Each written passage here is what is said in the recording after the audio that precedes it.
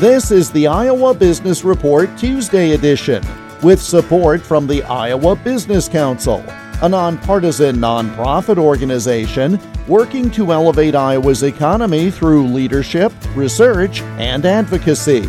More at iowabusinesscouncil.org. It's no secret that the British economy has been struggling, but financial journalist Jordan Goodman says proposals made by the new prime minister there did far more harm than good.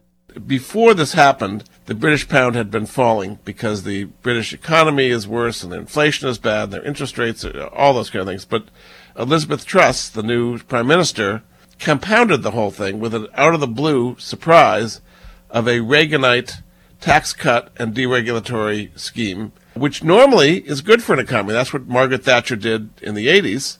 It does stimulate the economy. But the way it was taken is you already have inflation at well over 10%, 11, 12%, something like that. So you stimulate more demand, creating even more inflation.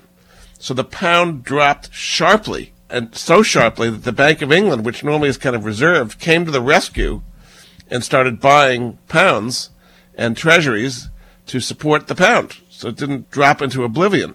That's not good economic policy to have come in a panic state to try to rescue your currency. Britain's becoming like a third world country now, the way that's being perceived in the financial markets.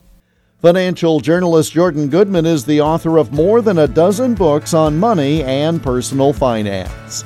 The Iowa Business Report is presented with support from the Iowa Business Council.